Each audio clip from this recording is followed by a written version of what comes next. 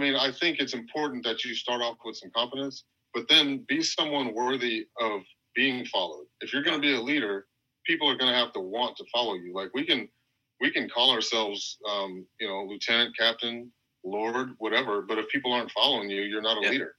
And you have to be someone that's worthy of that. In your thoughts, your actions, how you treat people, all those things have to line up. Otherwise, your integrity, all those things have to be there. People want to listen to you. To me, that's the most important thing. People have to want to. Otherwise, they'll begrudgingly follow you, and then but it won't be genuine, and you won't be a leader. You'll just be the boss of somebody.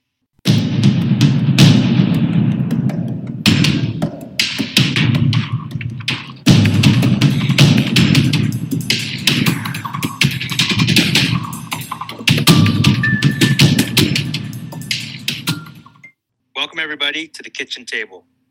In this podcast, we sit down with our guests to have real and honest conversations around all things leadership. We call it the kitchen table because we know some of the best conversations at the firehouse take place at the kitchen table.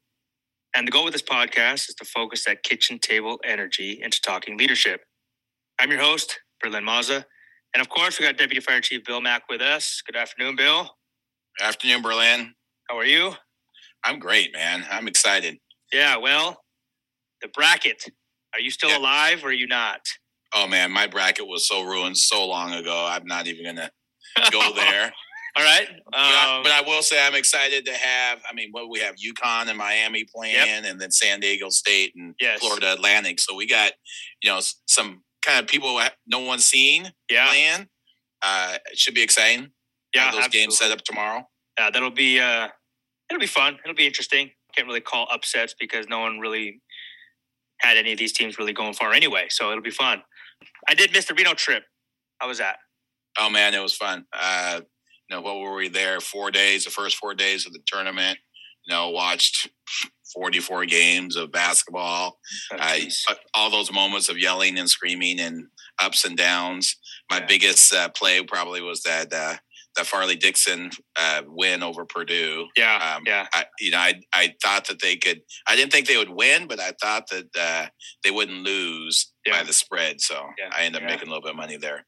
Nice. Plus, it was a plus 650 at halftime. Oh, really? And so I ended up getting a little bit at half. So a little bit. Wow. For those listeners out there, I don't gamble anymore, and neither does Bill. Right? No. My only advice to betting is this: and take it from someone who's been there.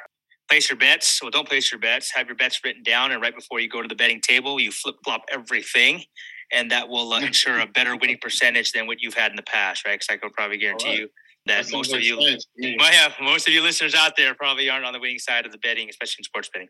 But here we go. So today on the kitchen table, we welcome Captain Jon Goins. Captain Goins started his fire and EMS career in 1998. He started as a volunteer firefighter and private ambulance EMT.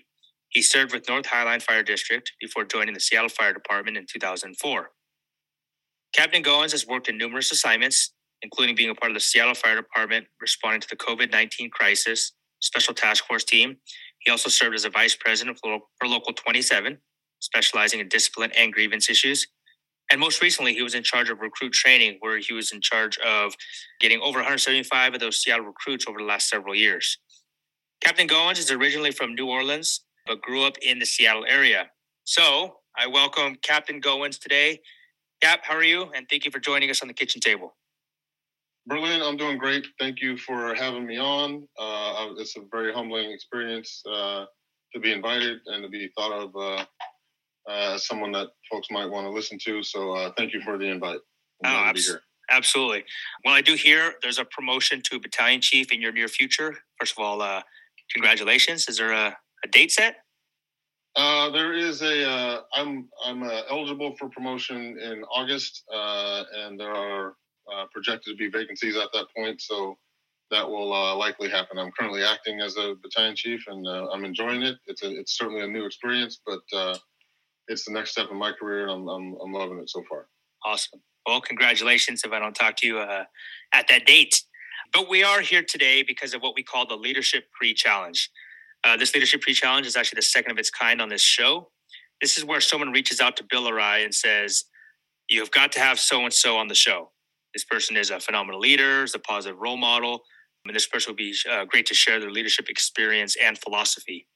And that so-and-so is you, Captain Goins, and as requested by my friend Lieutenant Leo Castañeda from Seattle Fire. So Leo is with us today as well, and I'm going to ask Leo to spend a minute or so sharing his why and asking Captain Goins to come on this podcast today. So, buenas tardes, amigo. ¿Cómo estás, Leo? Buenas tardes. ¿Cómo estás? Muy bien. Muchas gracias por recomendar al Capitán Jon Goins para hablar en el podcast de la Mesa de la Cocina. Estamos muy emocionados hoy. Es uno de los mejores hombres que he conocido. Es mi amigo, mi hermano del alma. Well, thank you so much for making this connection today and inviting Captain Goins to come talk on the kitchen table. We're excited to have him on. So before we get going, do you mind sharing a minute or two, a story on the why you asked Jon Goins to come on the show today? Well, everything started since I came here in 94. That was back in the days. I noticed that Captain Goins was kind of doing the same career path as me. I started volunteering in North Highland, and that's when I met him back in 1998. He was also working in Tri-Med, which I had the opportunity to work too. And as we moved forward, he got on with Seattle, and then I follow him. So as you can see, he's a good leader for me. Absolutely. He's always been a mentor, a brother, a friend. I had nothing good to, nothing bad about Jon. I can describe this in 5 minutes. It probably takes hours for me to describe my admiration and respect for Captain Goins. But just like I said before, this is a very. I watch it. I watch it how he behaves, how he do the things that he does, and I learn a lot just by watching him. Even though he doesn't know that I'm watching him, and I see the way he behaved, the way he wears the uniform, especially early in the career when we were doing the volunteer stuff. When they asked for volunteers to do something, an event or whatever, they was going. He was always raised a hand. He was always involved with the community, doing events for the community. So I always pay attention to him. He got in with Seattle. I reach out to him. He was always have the door open for me. And I'm sure he has the door open for many people. They wanted to better themselves, to want to accomplish the dream. And I call it dream because for me it was the dream to make it to this fire service career. So now let's talk about why did I choose Jon Goins to be this person or be a leader? Just because I've been watching him and learning from the way he treats everybody. So he continued being an impact in new members and even old members. The way he does things, especially in the Seattle Fire Department. He started as a firefighter and volunteer. He started this in the Fire Cadet program, which mentor young boys and girls that want to be in the fire service. Later on, he promoted, and so I was watching him as a leader, as a lieutenant, and he was always teaching me and always encouraged me and I say, hey, keep going, so he never doubted me. He always say, there's always an opportunity to fail, but it's up to you if you're going to stay dead in the bottom or if you're going to rise up to the moment and take those learnings with you. Those are the marks that are going to make you a better person. So later on, he became a captain. And now he's soon to be a fire chief. So there's a lot of great things that I can say about Jon, but I think he will be the right person to be in this podcast. I always look up to him. He's the most humble man that I ever met. Always have the door open for me. Even though if I just need to call him for a checkup or whatever, he always have the phone ready and he will answer anytime I call him. So for that, I thank him. I'm grateful to have him in my life. And not only that, but I'm sure 1,100 members of Seattle Fire Department think the same things about him. He was just nominated the Officer of the Year for 2022. And that would be something that he will probably won't bring it up. But I do it for him. Absolutely. Well, thank you so much. That's the kind of heart and that's the kind of person you're going to have in your podcast today. Awesome. Well, thank you so much. I've learned a lot about Captain Goins just right now over the last 5 minutes. So thank you, Lieutenant, for sharing. And we are honored and grateful to have Captain Goins on the show today. So before we get started, Captain, would you mind sharing a little bit about Jon Goins? Something about career, family, hobbies, anything you'd like to share before we dive right into this? Yeah, sure. Like I said, I was born in New Orleans, Louisiana. It's a great place to be from, I like to say. Some family stuff. I ended up here in Seattle, Washington, living with my dad. And I grew up here ever since I was 12 years old. I've been here since 1987. And although I'm certainly New Orleans born and bred, I am fully immersed in Seattle. That's where I'm from. That's my home. I love it. The warts and all. It's certainly got some issues, especially lately, but it's still a great place, and I love living here. Graduated high school, went to college for a bit, dropped out of college. I certainly didn't have the maturity for it at the time, and then I entered the workforce, and I found myself, like a lot of other people, just wandering. I had no good direction. I had no discernible plan for what I was going to do. And at some point, I was asked, like, what is it you want to do with your life? Who do you want to be? And I remember thinking, since I was a little kid, I always wanted to be a firefighter. And I remember, and I was forced at that point to confront, like, well, who do you want to be? What are you going to do with yourself? And from that moment on, I started working towards that. I went to North Seattle Community College, got an EMT certificate. I met some of the people I'm still friends with to this day in the emergency services world in that class in 1998. I got a job at TriMed Ambulance, and for the first time in my life, I had probably dozens of jobs that I was not I'll admit I was not a good employee. I didn't have a good time with these jobs, and I didn't put a lot of effort into them. And as soon as I got the job at TriMed, I realized I was somewhere where I was supposed to be. It was something I was interested in. I felt like what I was doing was important, and it was fun. It was a great time, and I ended up working with one of my best friends from high school. And I always joke, like, if our guidance counselor could have seen what was going on, she would have certainly said we shouldn't work together. But we had an amazing time. All of you that work private ambulance, how it's certainly a stepping stone for a lot of people. Yeah. But it can be a lot of fun. So we had a great time. I did that for 4 years. I worked on the testing process and getting hired. I didn't quite understand the testing process at first. And I like to say, like, when I first started, I grew up next door to a Seattle firefighter, and I asked him, I said, Jeff, hook me up one of those jobs at the fire department. He said, it doesn't work like that. Yeah. And I had this impression like it was like joining the army or something. Like you just go downtown and you sign up, and some guy's like, are you sure you want to do this, son? And you're like, yeah. And he's like, all right, show up on Monday. Like, turns out it's 100% not that way. I did the same thing. I knocked on a door at the Redmond Fire Department. No one answered the door. I'm like, how am I supposed to get an application? Yeah, exactly. And I was not aware of how difficult it is. And I tell people frequently, becoming a firefighter is a different job than actually being one. You have to learn that first, and then you can become a firefighter. So I started, because I work in the ambulance industry, I met some firefighters at North Highline because I worked in that area. They encouraged me to volunteer for them, which I eventually did. And I still remember the day I first, I went to the state academy or the volunteer academy at Bates, and I graduated. And then the first night that I was assigned on shift as a firefighter, even though I was a volunteer, I remember sitting in my seat and thinking, I'm home now. This is exactly what I need to be doing with my life. And from that point on, I never looked back. There was never any thought of doing something else for a living. This is what I need to do. Awesome.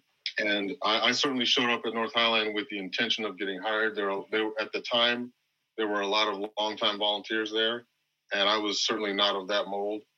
I was certainly there on a mission where I was going to get hired either with them or someone else. And I worked hard. I had I had a couple nights assigned to me that I worked all the time, and I put everything I had into it. And that's something that, you know, for people that are working towards getting in the fire service, I always tell them too, is until you put your all into it, it's probably not going to work out. Yeah. You know, I wasn't hedging my bet anymore. I was all in. If I, you know, I was not going to be denied. Yeah. And I finally figured out the testing process. I got hired by 4 different departments in a year. Wow. The first one was Lakewood, who I certainly would have been a great place to work. And I ended up turning them down so I could stay at North Highline. They certainly didn't understand that. But that was certainly what I was familiar with. And I wanted to be up here. I'm from Seattle. And Tacoma also offered me a job. And I certainly would have had a great time working there as well. Another great department. And I ended up staying at North Highline. And ultimately, the only place I was going to go other than that was Seattle.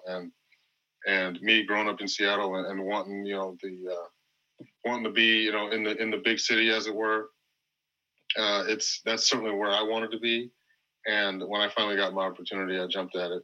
Although I certainly had some consternation about leaving my the security I had at my old department and the friendships I made. Sure. And but I'm still friends with all those guys to this day. Yeah. It was a great place to start, and I'm glad to have had my start there. There's a few of us that have migrated to Seattle, and all of us have done really good things. So I'm really proud of my beginnings there.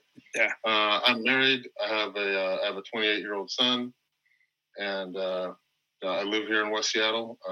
Love it, and it's that's pretty much my life. Awesome.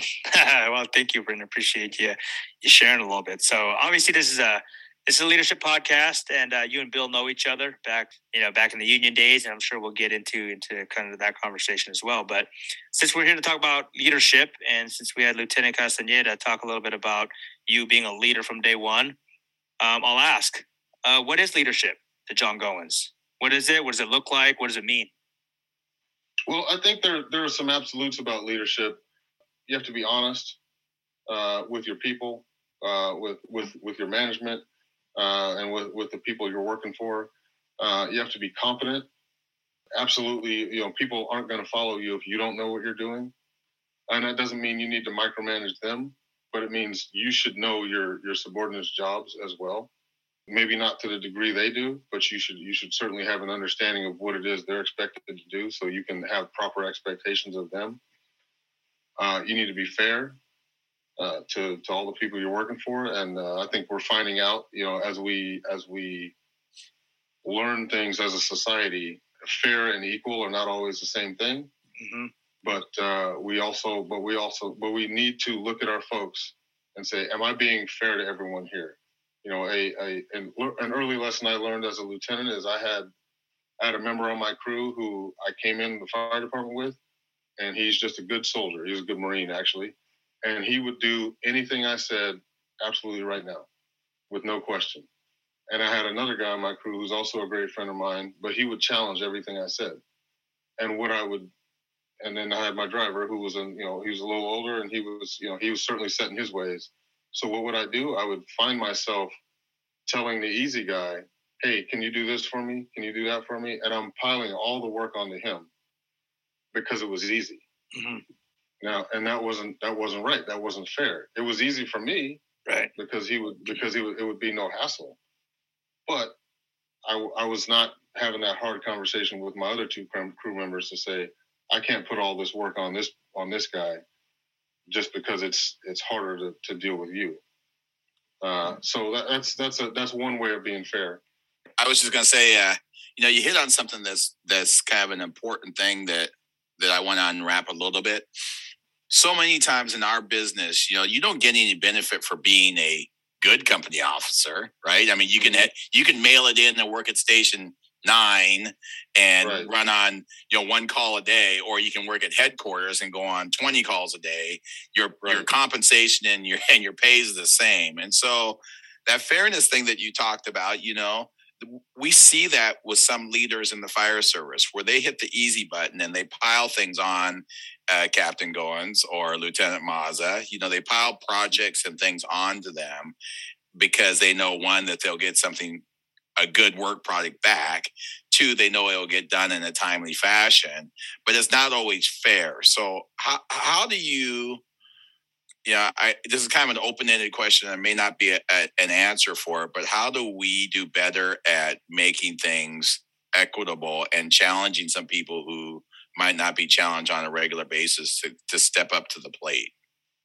Well, I think a lot of those things have to do with how you set up your organization and what your culture is. So where you work has a certain expectation of people that are on shift, and where I work has a certain expectation of people on shift. You're going to come to work, you're going to wash the rig, you're going to check it, you're going to have breakfast, have coffee, do training, all these things. Those are just things that are set. They're not necessarily written down what order those things are going to happen in, but at Eastside Fire and Rescue, I'm sure there's just a way of doing business, and at East Pierce, there's a way of doing business, and at Seattle Fire, there's a way of doing things. And if you, for one, you have to hold people accountable to what it is the expectations are. But I think with regard to those types of things you're talking about, I think you have to make sure that those projects and those extra duties are part of those expectations. When you promote to lieutenant, we're going to expect you to produce something of value for the fire department. When you promote to captain, we're going to expect that you work in an admin assignment for a certain period of time and provide that function for the fire department. When you promote to chief, same thing. And I think if you set the expectations up beforehand, for one, people will gravitate towards something that they think they'd be good at.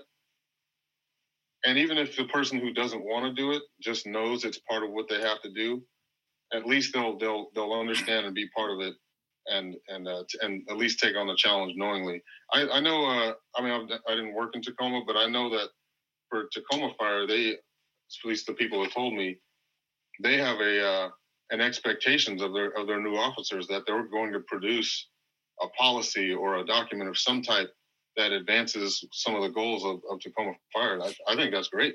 It's not something we do here. Ours is a lot more ad hoc. I get asked to do a lot of projects, just like you said, because, well, John's done this before and it worked out well, so have him do another one. Mm-hmm. And personally, I'm glad to do them because, for one, I want to do them right, and I think it's important, and I'm bought into it. But, I'm certainly compensated for it. But I think it'd be a lot better if we got input from a lot of other people besides the folks that decided that they wanted to step up and do that. But there's a reality that there are some people, and I will not claim credit for this quote, but this was from Dave McGrail from Denver Fire. He said there are firefighters and there are employees of the fire department, and that is absolutely true. Mm-hmm. There are people who work here, and that's all they do, and that's okay. Especially in a big organization like ours, there are some people that want to come to work, they drive the fire engine, they take us where we need to go, they pump water, and then they go home in the morning. And they live the rest of their life, and that's just fine. And there are firefighters and officers who have a very similar philosophy. And then we have others that want to advance the Seattle Fire Department and make it better. And people that have a passion for whatever it is their pet issue is, and they want to make us better at that. And I think that's fine too. I think it's important to recognize you're not going to get everybody bought in. You're never going to have that.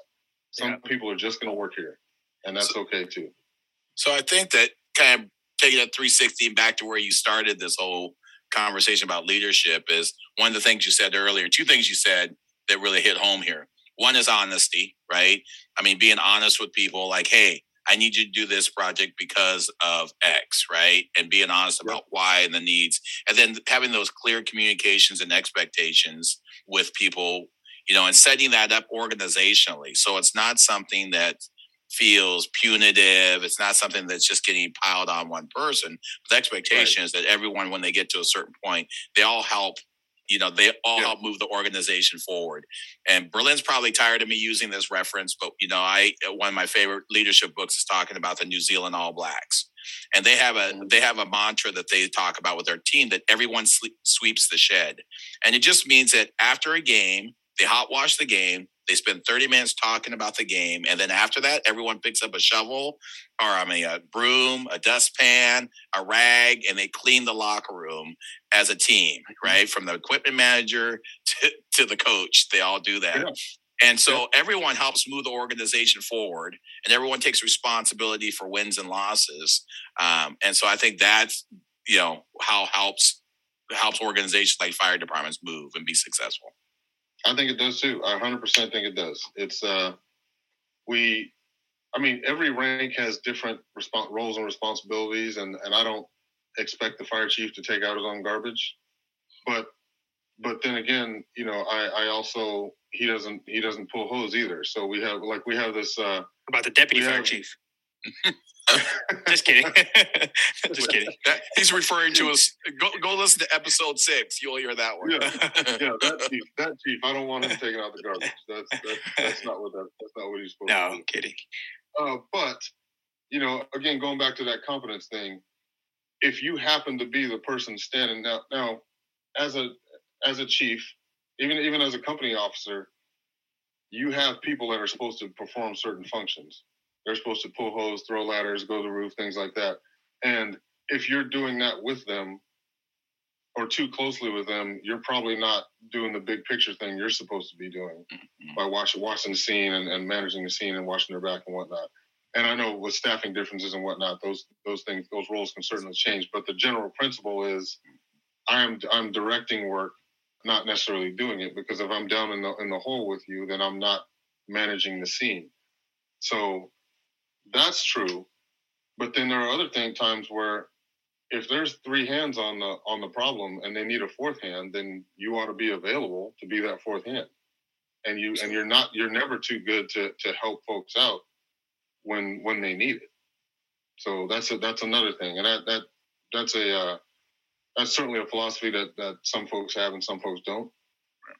And I think depending on how your organization's set up, those things can go differently. And I guess I'm not talking about the task level stuff, right? Like you're talking about taking out the trash or pulling a hose. Right. I'm really talking about more at the strategic level of our organization. Like, what does Seattle Fire mean? What does East Pierce Fire mean? And how do we move, our organization as a whole forward, and focusing on that at whatever level you are, whether you're a 5 bugle chief, 4 bugle chief, a lieutenant, a captain, a firefighter, a probationary firefighter. Berlin, we've talked about this, right? Lead from where you are. But if we all lead with a common goal and focus of moving an organization forward, that's what's going to make us, work at that strategic level. Bill, I love that, the lead from where you are part.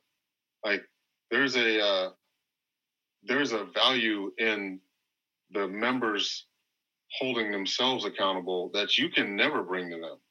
You can come down as Deputy Chief Mac and say all kinds of things.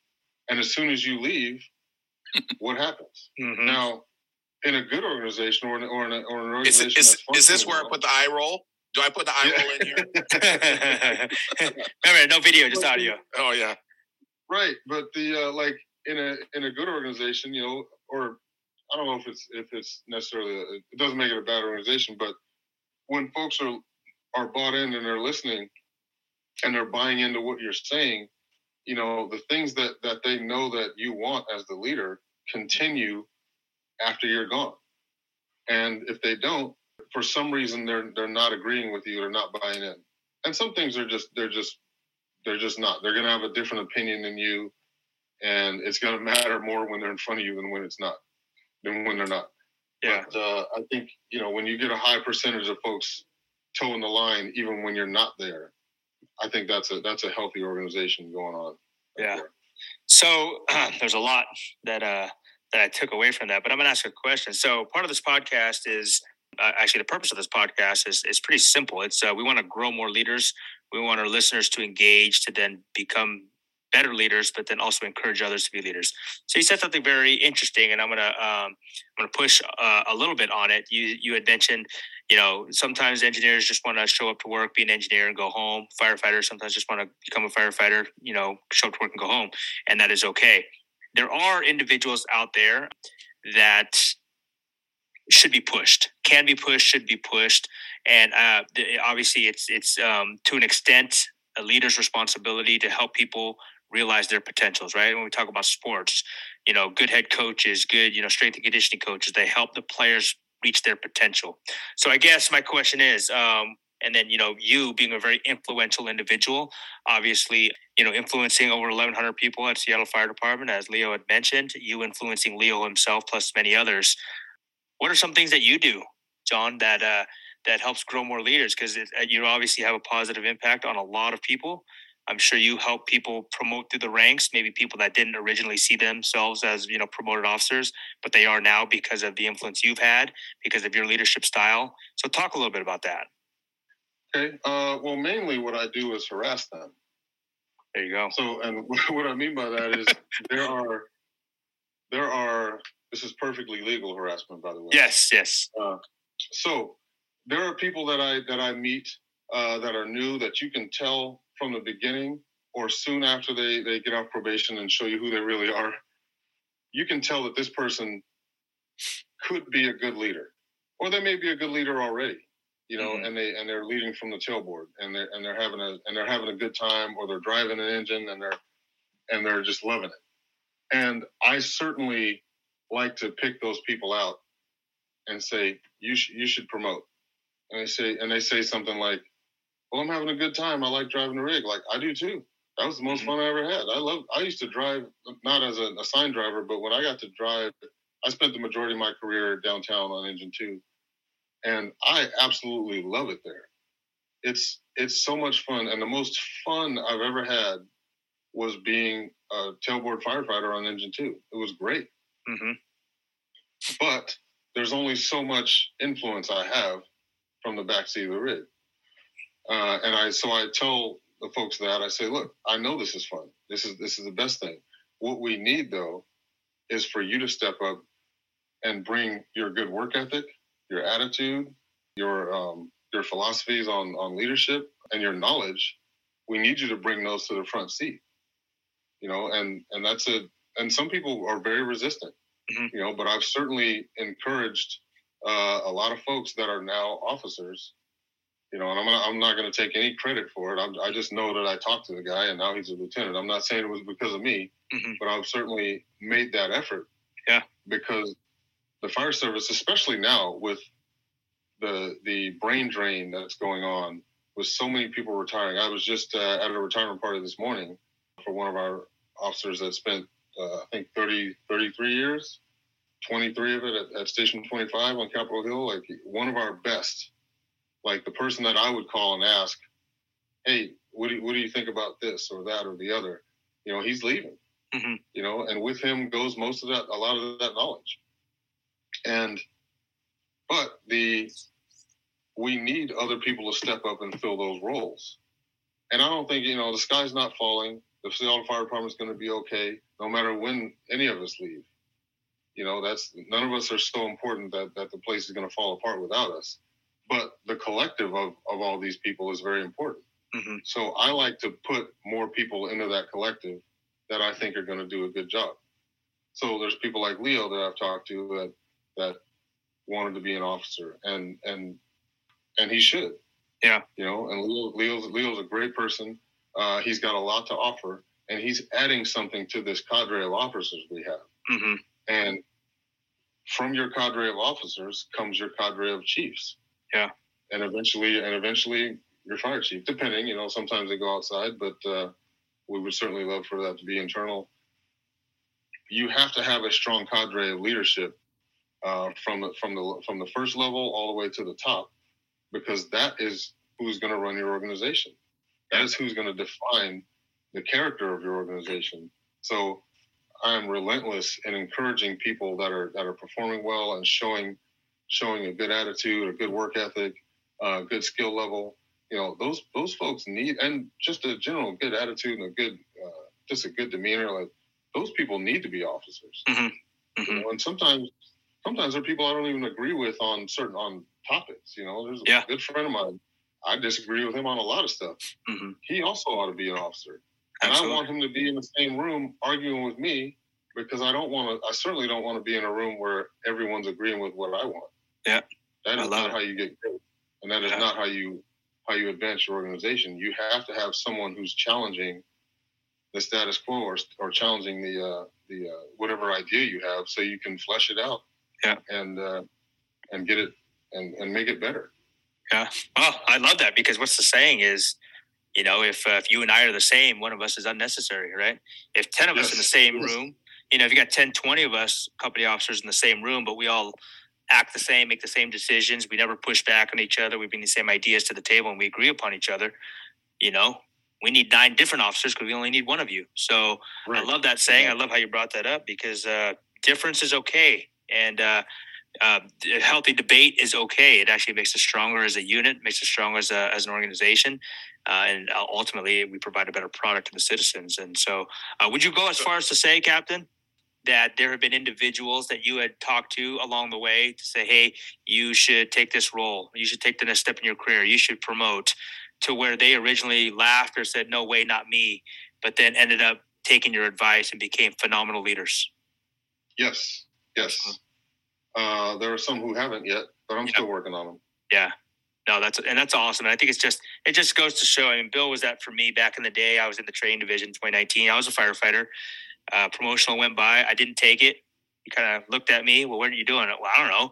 And then ended up taking the next one. It was like, well, I should have done this sooner.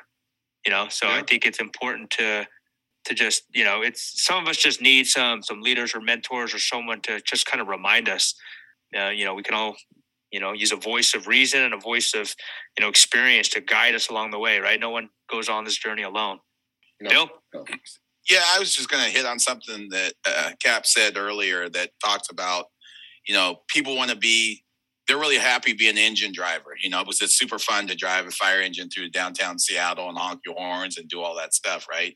But I think that there's one thing people forget is that, because it's fun, it's probably comfortable. And that's what makes it fun, right? Because I was super comfortable in a lot of points in my career. And that was the point where I needed to challenge myself, because it's that circle of life of moving forward and getting better as a person is challenging yourself and becoming uncomfortable again. I mean, if you go all the way back to before I was married, I was super comfortable being a single guy rolling around, right?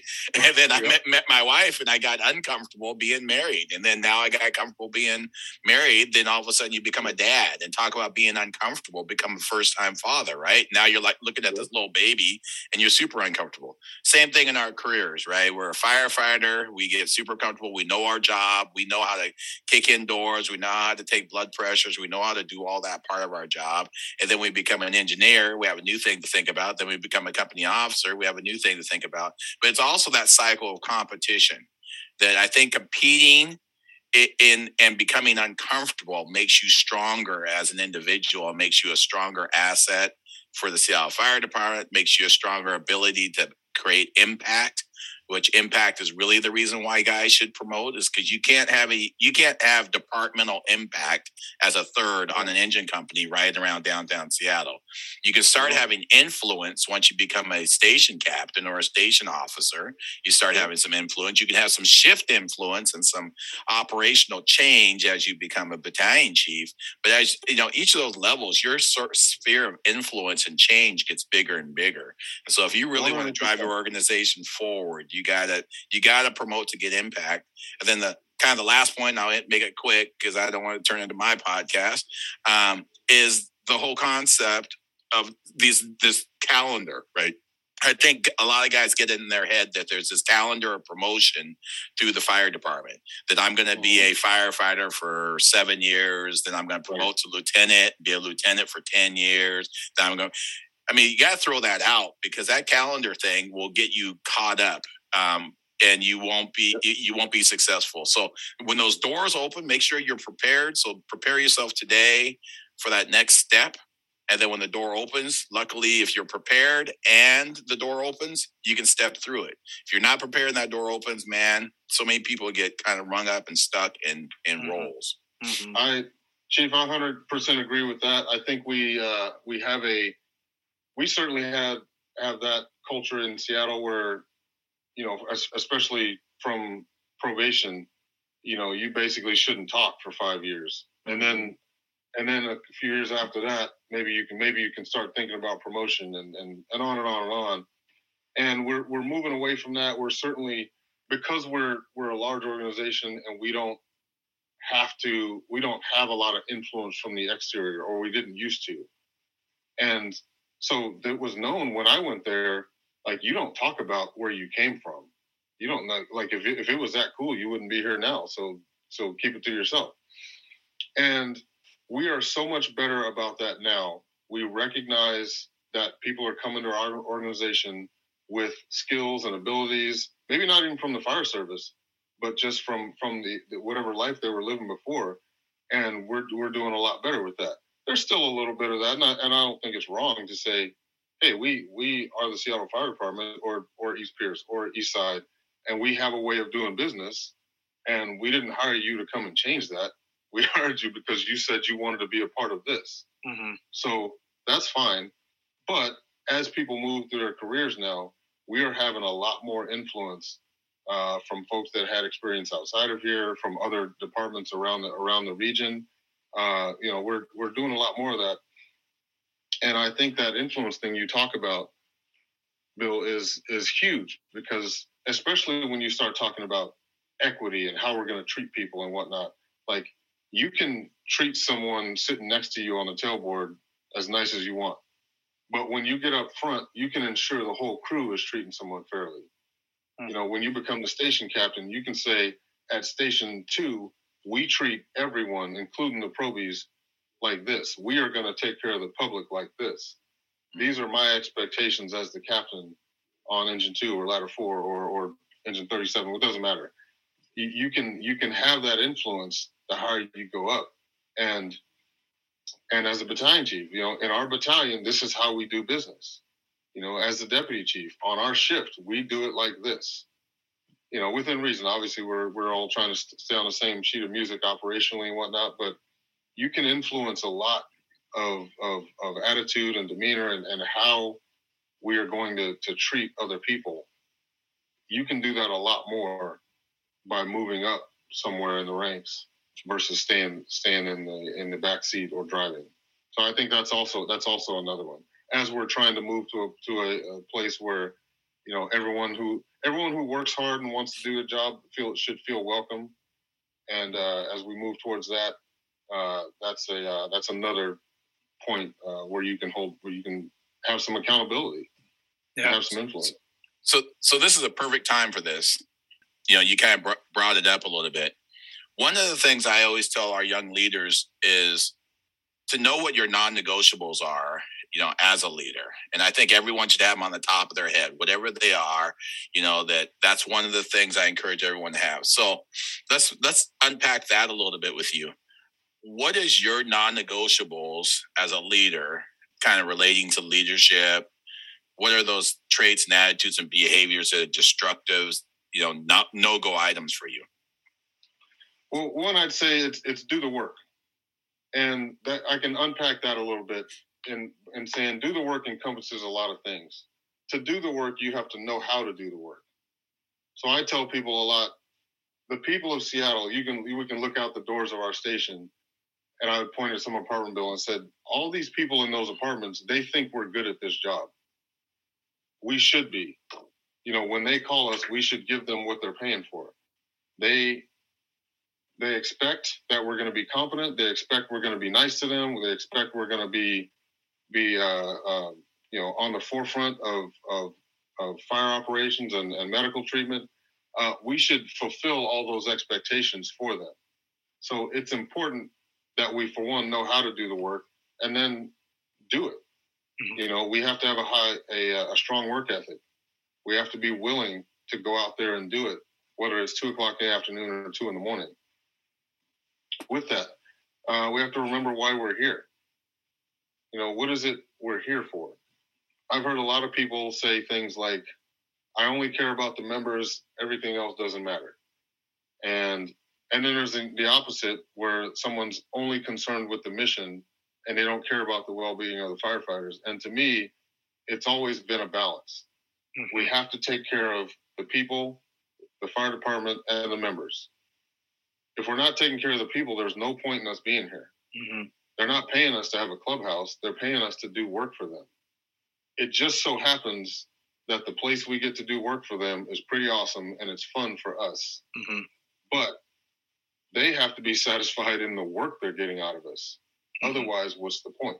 Yep. Now, we as officers have to make sure that we are taking care of the members so that they're in a good place to do this work for the folks. Mm-hmm. And we have to do that so the fire department as a whole is a successful organization. Otherwise, the people don't want to pay for us, yep. or they find someone else to do it. And it's a symbiotic relationship, and all pieces yep. of it have to be satisfied. I love how you say that's a non-negotiable item because if I understand, you served as a vice president of Local 27, correct? I did a long time ago. But okay. And I love how you mentioned the balance. You had mentioned there's got to be a balance between the two because I've heard it, right? I've heard, some members, I only care about the members. I care about the union members. I care about us. And then you got members that are, the mission is most important. Well, it's both, right? We got to care about us. Yeah. We got to care about each other, brothers and sisters. We got to care about the mission. We got to care about the citizens, all the above. And I love the part where you mentioned, you can have more influence when you become, in a leadership role, in a promoted role, you can have more influence. Now, I'm going to make sure I say this correctly. Just because you're in a leadership role or just because you're in a promoted role does not mean you're more influential. It just gives you the opportunity to become more influential. So I guess my question is this. You served as a vice president. Talk about that balance a little bit because it had to have been a challenge, yes? Working with the 1,100 members at Seattle Fire, keeping members, expectations at bay, if you will, between not forgetting the mission of Seattle Fire Department. Like you said, it's the whole reason we all are here, but then also making sure the members are taken care of. So talk about that balance a little bit. Well, so like anything, think about like a sports team. Sometimes fans will get mad at a player because the player wants to get traded or something like that. And they're mad because they realize that the Mariners are not just an organization that you love, that belongs to the city. They are a business. And this person who works for them as a player is also making a business decision. Mm-hmm. So I think of us sometimes like that. We are people that are employed to do some pretty serious work for the city, but there's also a business arrangement there where you've told me I'm going to do this type of work for this type of money, and this level of vacation and sick leave and all these things. And when those things are in dispute, well, now we have to have a discussion about them. Mm-hmm. And just like most arguments, in my opinion, most people don't think they're wrong when they're arguing. They think they're right. Right. I don't personally walk around thinking the department is trying to harm me, but I think they have a different interpretation sometimes of what this contract means than I might. And vice versa. Like I think most members are trying to get what they think is fair. Yep. And what they think is fair based on the contract as the way they read it. And as you know, the contract was written 50 years ago and has been amended over and over and over again. And now it takes someone with subject matter expertise to interpret it sometimes. Yeah. So sometimes I had a friend of mine ask me about acting captain's pay. We have a convoluted process to decide whether or not you get acting captain's pay when the captain's absent and you're one of the lieutenants that works there. And we had to work through why he was denied and why that didn't happen. And once we got there, he's like, oh, well, now I get it. Yeah. Finally, someone explained it to me. I get it now. And I think the overarching thing to me is, and I wish I would have brought it, the prime or the one of the first things mentioned in the charter of Seattle Firefighters Union, IFF Local 27, is that, I'm going to paraphrase, we are basically trying to make the fire service better. Mm-hmm. Trying to make the Seattle Fire Department better. Yeah. Now, also, we are the Local 27 is bargains for our wages, hours, and working conditions. Mm-hmm. And those two things don't always align. If we'd work for free, well, the city could have 1,000 more firefighters, and that'd be even better. Right. But that doesn't really work for the employees, for the people that work here. Yeah. So we have to find balance with that too. And we have to make sure that we're being fairly compensated for what we're doing and that the department's following the rules it puts in place. Yeah. And there's sometimes dispute over what that means. Yeah. But in my opinion, for the most part, it's not malicious on either side. Right. But sometimes, you have people that are really bought into their version of what they think's going on. Yeah. And as a union officer, my job was sometimes to ask them, well, what do you think is wrong, and what would you like to be done? Yeah. And that would sometimes answer the question for them themselves. Yeah. No, I love it. We'd have to go down some other route, but sometimes just asking them, well, what do you want to happen? Mm-hmm. What makes sense to you? No, it's perfect. So, I mean, what I heard from that is obviously we know this communication is key, right? Communication, expectations, but also perspective and understanding of perspective, or at least learning and, trying to obtain, the perspective of one another, right? Like you said, when people argue and debate, we all think we're right? And it's not to say that anyone, and what I like to say to people too is when I have a disagreement, sometimes not about being right or wrong. It's about, in my perspective or in your perspective, we're kind of both right. And it's about how do we understand, how do we get to a common ground that, you're right, but so am I. And it's, because you don't want to argue opinion because obviously it goes nowhere. But at the end of the day, I love what you said. It's about balance. So I love that. So there's one more thing about the non-negotiable items I wanted to add is, do the work. Remember why we're here. Those are super important. Yes. But be good to each other and the public. Yep. That's a thing that sometimes we get caught up in how we feel about things and forget that there's a reason we're here. These folks are employing us to do something for them. And basically what they want us to do is be nice and solve their problem. Yeah. Just do that. If you do that, you're gonna have the runs are gonna go great if they end with that, if they start and end with that philosophy. Yeah. But sometimes, we get our own frustrations, and sometimes I don't like how the city's doing this or that or the other, or I don't like that this exists. But ultimately we're still supposed to be nice and take care of the public. Yeah. If we do that, we're doing our job. If we're not doing that, we're missing the bar a little bit. And I'm certainly not saying I'm perfect all that and all that. I've certainly been frustrated before. I've certainly said something snarky to somebody, who I felt needed it at the time. Mm-hmm. But for the most part, I try to hold that even when I'm on a frustrating run or I've seen the same person 3 times today. Yeah. These folks they're actually paying me money to be nice to this person. Absolutely. And that's all I got to do. And it's not even like you're asking, you're saying a complex, it's not complex, right? You have said, do the work, remember why we're here, remember why we exist, be good to each other and the public, right? I mean, these are fundamental things, right? And we've said this in our podcast too, these things need not be something super complex for us to be good humans, to be good leaders, right? Regardless of the rank, like Bill said, from where you're at, we can all do all the above that you just listed, right? We can all, sometimes it's not about learning a brand new technique on how to be a good leader. Sometimes it's just being reminded of the simple fundamental concepts of being human. And that's what makes us good leaders, right? Like be good to each other and be good to the public, right? I think we'd all agree, all of our listeners here say, yeah, that's that I can do that. So let's do that. I think that, everyone follows all these big leaders, the Jockos and the Goggins and all these people out there who do leadership training. But the best leadership trainer that I've ever had was my mom, right? Because she said exactly what you guys just said. It's the whole golden rule concept. Just treat people nice, and do what's expected of you, just do that. So, and then just going even further, we have Chief Viscuso coming on the show in an upcoming episode, actually next week, and he talks about the platinum rule. And we've heard the golden rule, right? Treat people how you'd like to be treated. And he talks about in his book, and we've all heard it, the platinum rule: treat people how they want to be treated, right? Because there are certain, right? Because I want to be treated a certain way, but it doesn't mean the person next to me wants to be treated that way.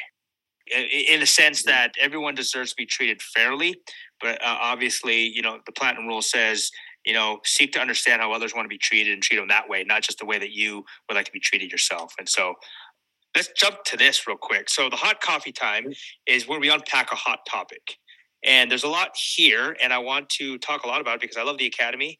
I'm a part of the academy now. Bill and I have been in academies in the past. I hear you're was a part of the Seattle Recruit Academy, many recruit classes. So let's talk about change. Let's talk about change management.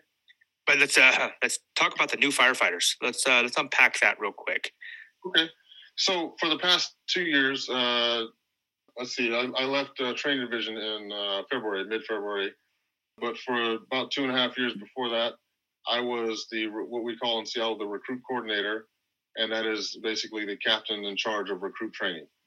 And so during that time, obviously we were going through COVID and riots and a mass exodus of folks for various reasons. A lot of it just people timing out. We're at the end of that 30-year cycle where people are starting to leave. But we also had a lot of folks that were leaving because of vaccine mandate and whatnot. A lot of controversial things going on. So it was a very interesting time to be training new people. It was a stressful time. We had classes in the past couple of years that were larger than we've ever had, at least in a single location. The largest one we had was 69 people. And just for reference, those of you that have been at the JTF, in Seattle, it was originally designed, I believe, for about 24 recruits. Wow. So that's how much space we have. That's how many lockers and racks for gear and whatnot. And it's a large facility, but we had to revamp our entire schedule to make this work, which is a great thing. It reminds me of because of COVID, we all had to embrace video conferencing. And if you would have wanted to talk to me 2 years ago, right, we would have done this in person. Yep. And it would have been a lot harder to schedule and all these things. And I would love to meet you guys in person. But we'll make it happen. But the world and the things that were happening forced us to make changes. So very much like that in recruit training in Seattle Fire, we had to figure out how to put 50 people through a program that was built for 20. Yeah, for 24, and how to put 60-something people. We had plans for up to 80 or 90 at a time. Yep, and it worked out great. I'm gonna praise my people here for a second. I asked my recruit instructors to come up with a plan for 60-some people, and they said okay, and they went out to their area out there and their office out there, and they called me back in about a week later, and they had on the chalkboard on the whiteboard. If you've ever seen the movie A Beautiful Mind, and you see all that stuff he had on all those designs he had on the chalkboard, it was like that. It was very complicated, and there were people moving everywhere and pieces moving all over the place. Yeah, and it was, and I said, well, I don't know what that is. Can you please show it to me? And they had created this plan that's in use right now. It changed the entire way we did it. And the recruits, we have more recruits, more instructors, but these recruits that are coming through get just as many touches on the individual skills. They're coming out with the skills that they need, knowledge, skills, and abilities they need to perform out there. The vast majority of comments I get about our recruits is that these guys are doing so well. They're pulling hose like nobody's business. They're great, and there are things we don't get to do. Like we used to teach you how to throw a tarp perfectly and things like that. And it's like those things are like, yep, you're gonna have to learn that out there when you get to the truck. Like it's not a big enough deal for us to take a day to show all 60 of you how to do this thing. That barely ever happens. So we did great with that. So with the new firefighters, though, there's a great meme I saw that basically said, don't expect a new firefighter to know all the things you know. You have 10 or 15 years. Don't expect this kid to know all this stuff. And then we have a tendency to do that. And one of the philosophies I bought into when I was there, and I still do, is, you hear it everywhere. I'm sure you guys hear it also. It's like, these new kids, they don't know how to do this. They don't know how to do that. And I'd say, well, okay, like a chainsaw is a perfect example. They don't even know how to start a chainsaw. And I say, well, okay. So since we know they don't know how to start chainsaws, then now it's on us to fix that. It's on us to teach them how to start chainsaws. It's not our job to be upset that they don't know how to start a chainsaw. Mm-hmm. And if you think about it, a little bit different for you guys out there, but if there's a kid from Seattle who, let's say, went to Garfield High School, lived in an apartment, and decided to be a Seattle firefighter, when would he have ever touched a chainsaw here in the city? Mm-hmm. Never. You wouldn't. It's just not a thing that comes up.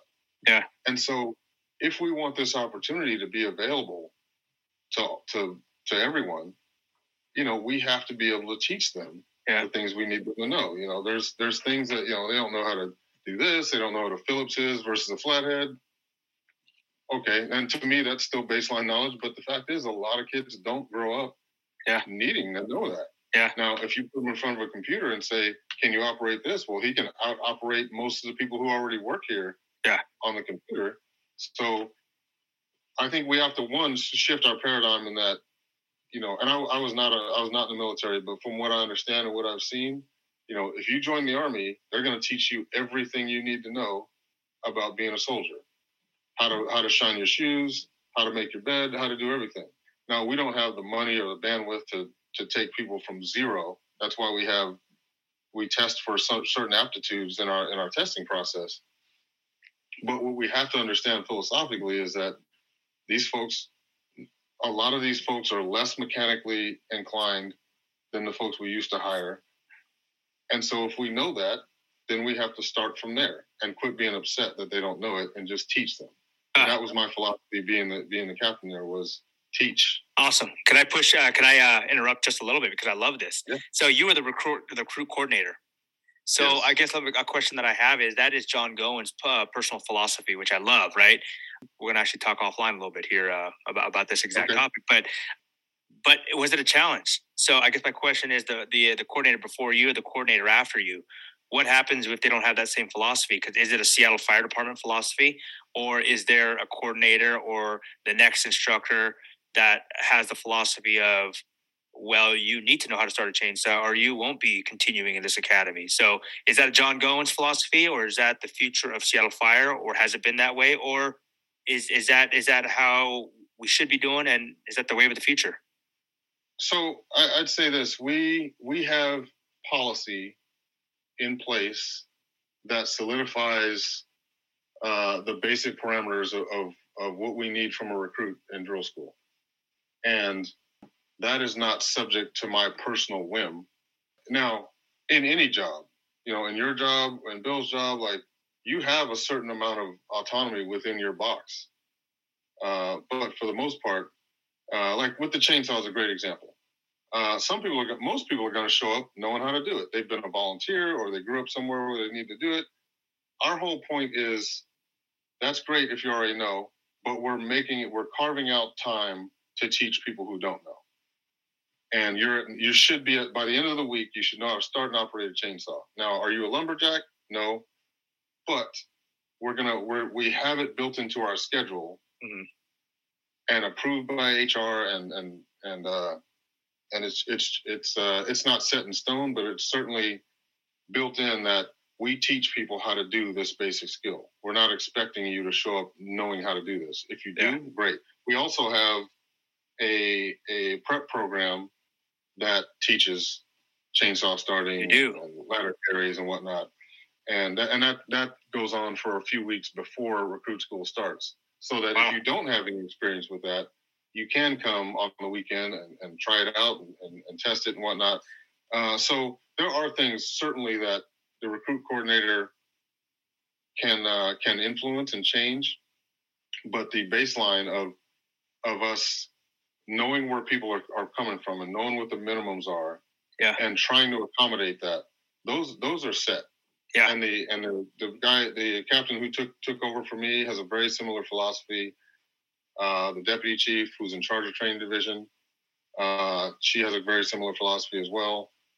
We are not trying to wash people out for not knowing something that we should be teaching them. Now, we still have very high standards. Yep. And if you do not pick up this skill in the requisite amount of time, then yeah, you will not work here. Yeah. But we're not gonna, there are things that we don't want to fire someone for if we can show them how to do it. Yeah. No, I love that. Quick question I have is that pre-prep thing that you were talking about. Is that Seattle Fire only, or is that open to the public? Is that open to other individuals? Is that just Seattle Fire recruits? That's just for people that are on our list. Okay, so Seattle Fire recruits. Okay, Yeah. I love that concept. It's the first I've ever heard. Bill, have you heard anything like this? No, I think it's great. A great thought. Yeah, all right, I'm going to pick your brain about that a little bit later as well. Yeah, no problem.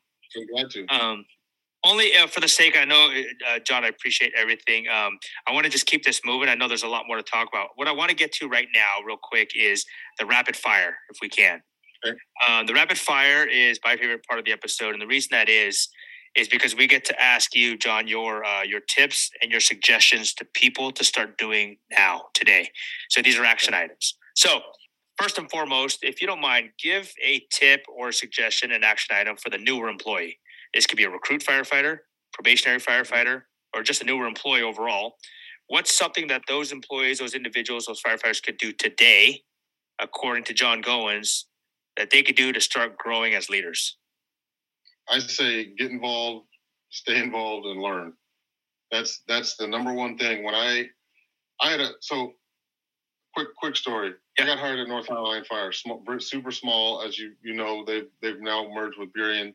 But 2 stations, 27 paid guys. And I was told by the union president at the time, Russ Kay, he told me, you will be at every union meeting. And that's just the way it is. And he stopped talking. Like that, you will be here. And even if you're on duty, we only have 2 stations and it's at one of the stations. So you'll be here. So I showed up and I was there every time. And then when I went to Seattle, I went to the union hall. And I remember thinking, I don't know if either of you has ever been there. It's not that big. And I remember thinking, how does everyone fit in here? And they said, well, everyone doesn't fit in here, but they don't need to because everyone doesn't come. And I can remember days where I was the only one at a union meeting. And we had this joke like, well, I guess I can just pass all kinds of things that I want today because I'm the only one who showed up. And my point, and it's better now. A lot of people come, a lot more engagement, but especially when there's something controversial going on, as is probably your system too. But my point is, getting involved early helped me now. Awesome. Because I became a union vice president with 2.5 years on. Wow. And because I was so involved early and there was an opening and they had to appoint someone, we had a vote. And anyway, I won the position, but I was nominated because I was there. I was around. Yeah. And I got to see behind the curtain of the fire department very, very early. You know, like most people aren't having a legitimate labor discussion and disagreement with the fire chief of the city of Seattle, no less, when you have 2 years in the fire department, but I was. Right. You know, I lost that one, by the way. But I won some other ones. I was going to say, I'm sure you won plenty after. But you know, I got to see how it works. I got to see what was happening up there, and so now I wasn't so confused. I wasn't subject to the rumor mill because I understood how and why these decisions were getting made. Yeah. And we've all sat at the beanery table and had someone say, well, why are they doing this? And someone else throws out an idea or a guess. A guess, yeah. And that just becomes the rumor. Yep. And now I'm sitting there and I know why it happened. And if I could tell them, I would. I'd say, well, if you want to hear what actually happened, we did think about your idea. Yeah. And it turned out it can't work because of this, that, and the other. And this is what we came up with because of X, Y, and Z. Yeah. And to me, that was so comforting to not have to be subject to the rumors, subject to the innuendo, all that stuff, just knowing the answer, or at least knowing how the process works. Absolutely. So getting involved is very important. Keeps you engaged. Like, just be a better firefighter. Just go to classes. You know, find your niche, whatever it is. Some people want to dive deep into a certain operational avenue. Some people want to get into labor stuff. We need all of that. Yeah. So, you know, pick a lane and go, or try it all out. Yeah.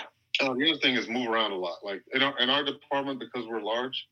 I mean, I love being at twos. I didn't want to go anywhere else, and I worked my way to getting there. But I think for new folks, like, they have so much opportunity to see different parts of the city and there's somewhere for you. Like if you're, a quirky guy, there's a station full of other quirky guys that would love to have you. Find them. Absolutely.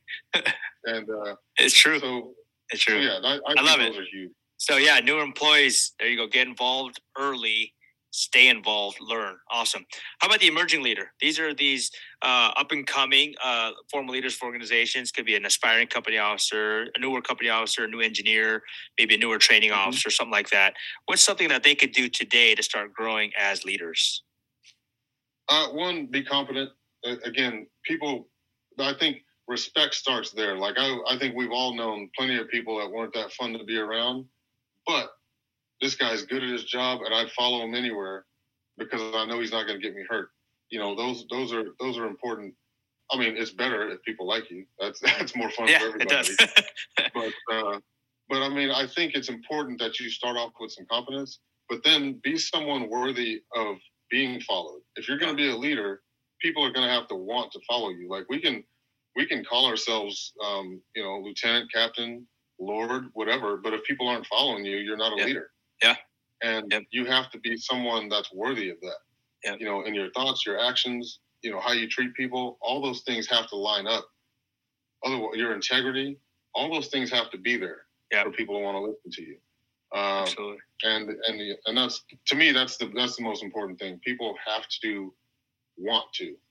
Otherwise, they'll begrudgingly follow you, and then but it won't be genuine, and you won't be a leader. You'll just be the boss of somebody. Absolutely. I mean, I think Jocko Willink said that in his book or his podcast, or it was one or the other, where he says, it's a leader's job to get people not just to do the job, but to get them to want to do the job. Yes. And so that's key, right? Because everyone goes, oh, okay, sure, I'll go do it. Okay, you did it with a bad attitude. How about it's our job as leaders to get people to understand the why and to get them to want to do it, and then we're all in a better place. So that's awesome. How about the tip for the senior or the established leaders of organizations? Could be, senior members, chief officers, battalion chiefs, fire chiefs, deputy chiefs. What are some things that senior members could start doing to grow as leaders? You can't forget where you came from, and you can't forget about the members themselves. Like sometimes in our leadership, in our department is pretty far away from the troops, right? As far as, with the layers and how big it is, like it's pretty easy to be on the fourth floor, of headquarters and come up with an idea or a policy and say, yeah, we should do this, and not understand the true impact it's going to have on the members that have to carry that out. And, I haven't been up there, and, I'm not an assistant or a deputy chief.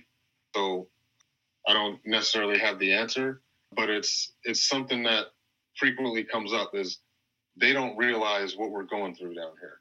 Mm-hmm. We've gone through a pandemic, we've gone through social unrest, we've gone through all these things, and we had the CHOP, and we had a whole station almost under siege, mm-hmm. And I'm not, the leadership did a lot of things.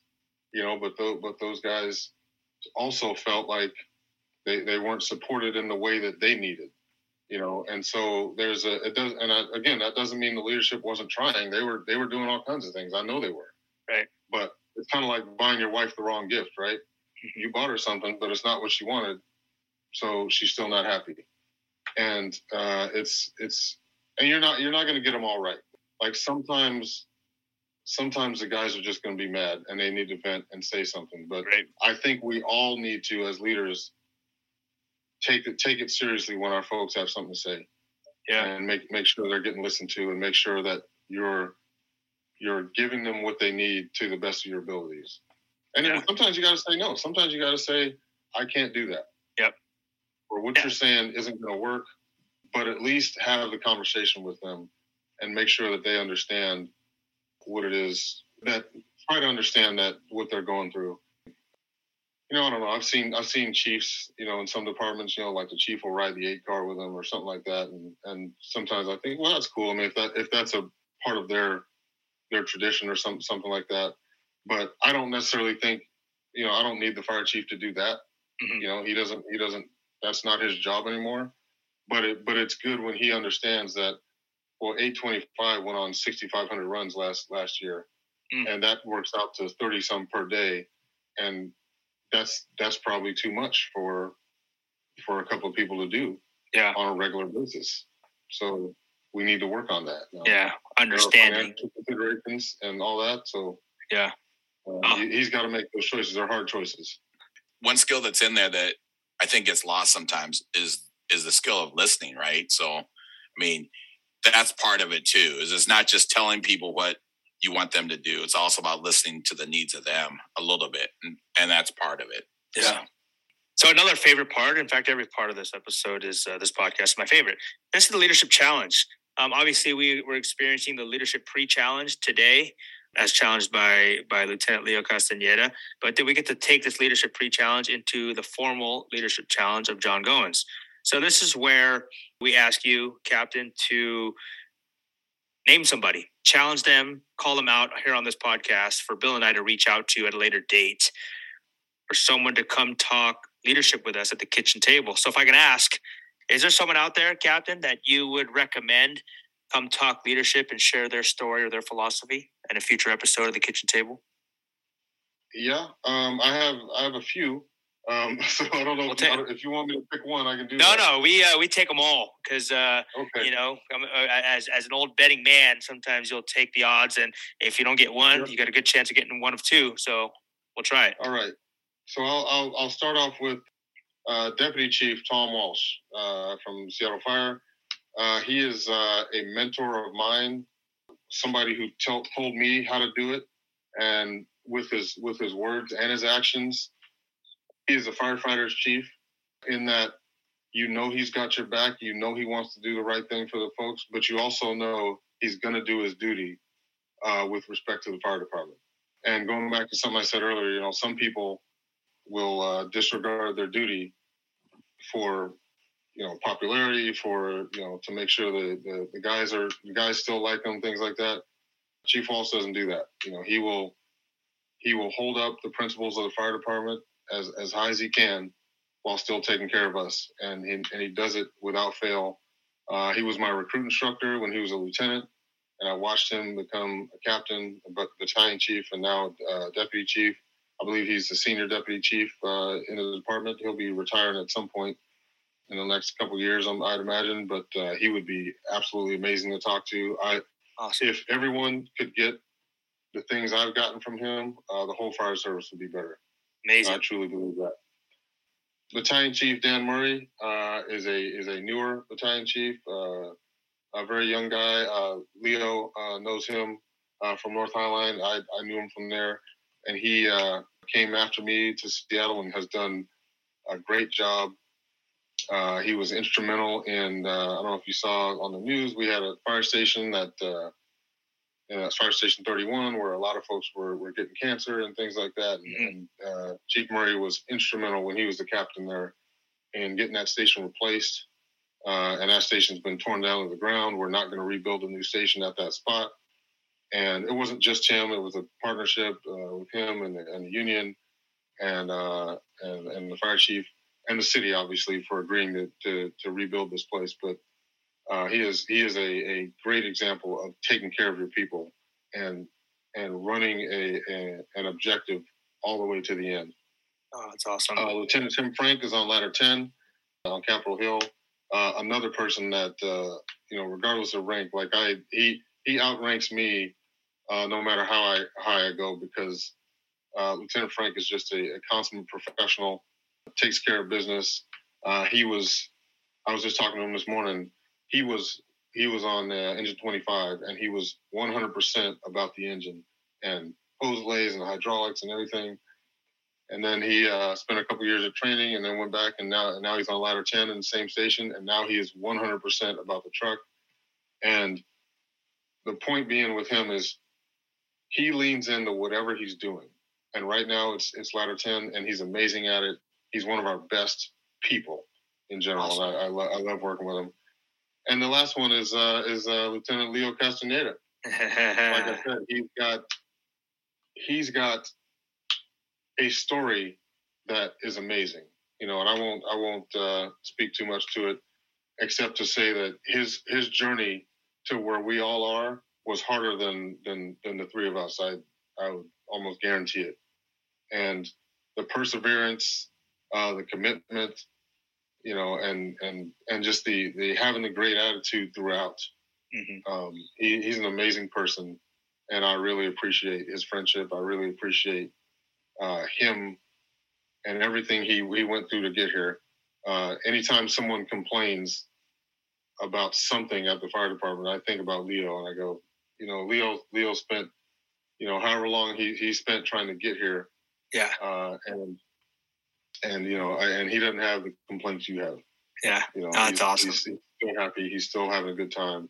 And I love him, and he'd be great too. Thank you. Well, the success of this podcast only goes as far as the people and the leaders that are willing to come speak and share a story or a perspective, and then also the listeners out there. So the fact that we can have an individual like Leo recommend someone like yourself, John, but then to further recommend three others, and hopefully one, if not all three, would spend the time with us is what makes the podcast and the leadership conversation going. So thank you so much. We'll gather that information at a later date. We'll reach out to all of them. I'll CC you on the email, and we'll see how far we could take this into. We've gone regionally. We're going to hit the East Coast next week, but we're Seattle heavy, which is okay. Yeah. So why don't we do this? I've got two last things. I'm going to ask Leo to share his very brief story because we have to close in 5 minutes, and then I have the lasting leadership thoughts. So, Lieutenant Leo. So, just to close up in the 25 years that I know Captain Goins as a friend and as a brother, is what I learned from his behavior is the takeaway is get involved. And he said it early. And that message goes to anybody that wants to be in the fire service. Get involved. And then number 2 is answer your question. How can I make this better? The department, the fire station, the call. It doesn't matter where you are. How can I make it better? And just stay humble, keep working hard, and it's the best job in the world. That is all. Awesome. Thank you. That is, for the listeners out there who tuned in late, that is future guest speaker on the kitchen table, Lieutenant Leo Castañeda of Seattle Fire. So before we officially close the episode today, it's what we call the lasting leadership thoughts. So, Captain, soon-to-be Battalion Chief Jon Goins, first of all, thank you for your time today. Any lasting thoughts for our listeners before we close here on the kitchen table? Yes, and first of all, thank you for having me on.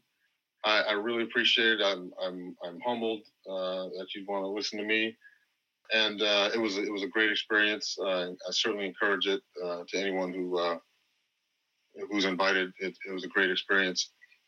I think we talked about a lot here, so I don't have anything specific to add, except, one thing. I think it's important that you apply this wherever you are. And something Chief Mack said earlier, which is lead from where you are. And that also applies to where you work, like what department you're at. And I certainly made the leap from one to the other because I really wanted to be here.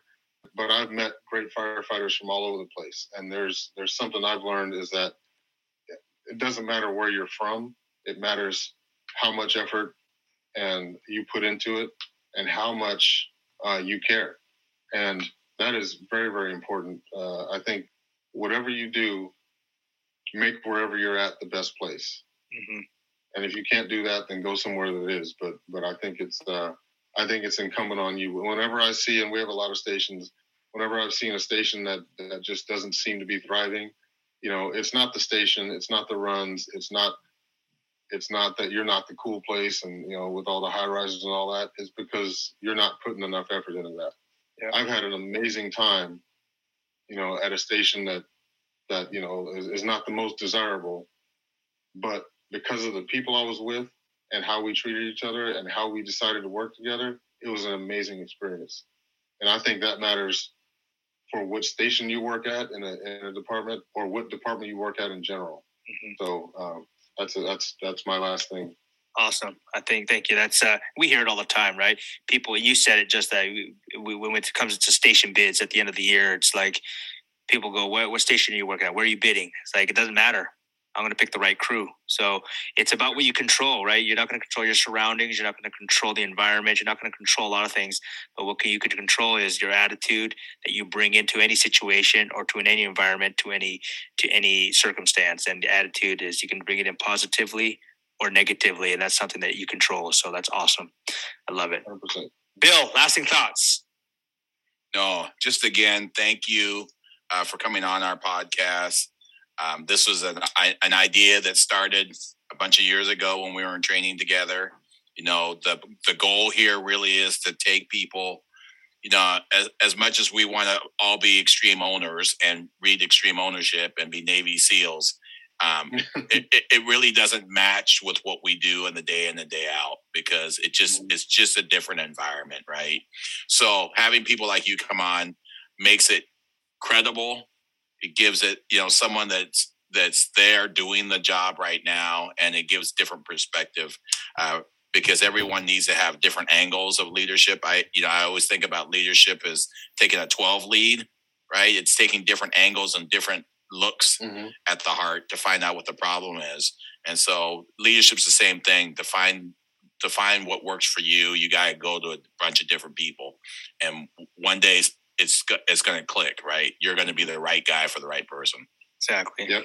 So, well, thank you everybody for tuning in today to the kitchen table.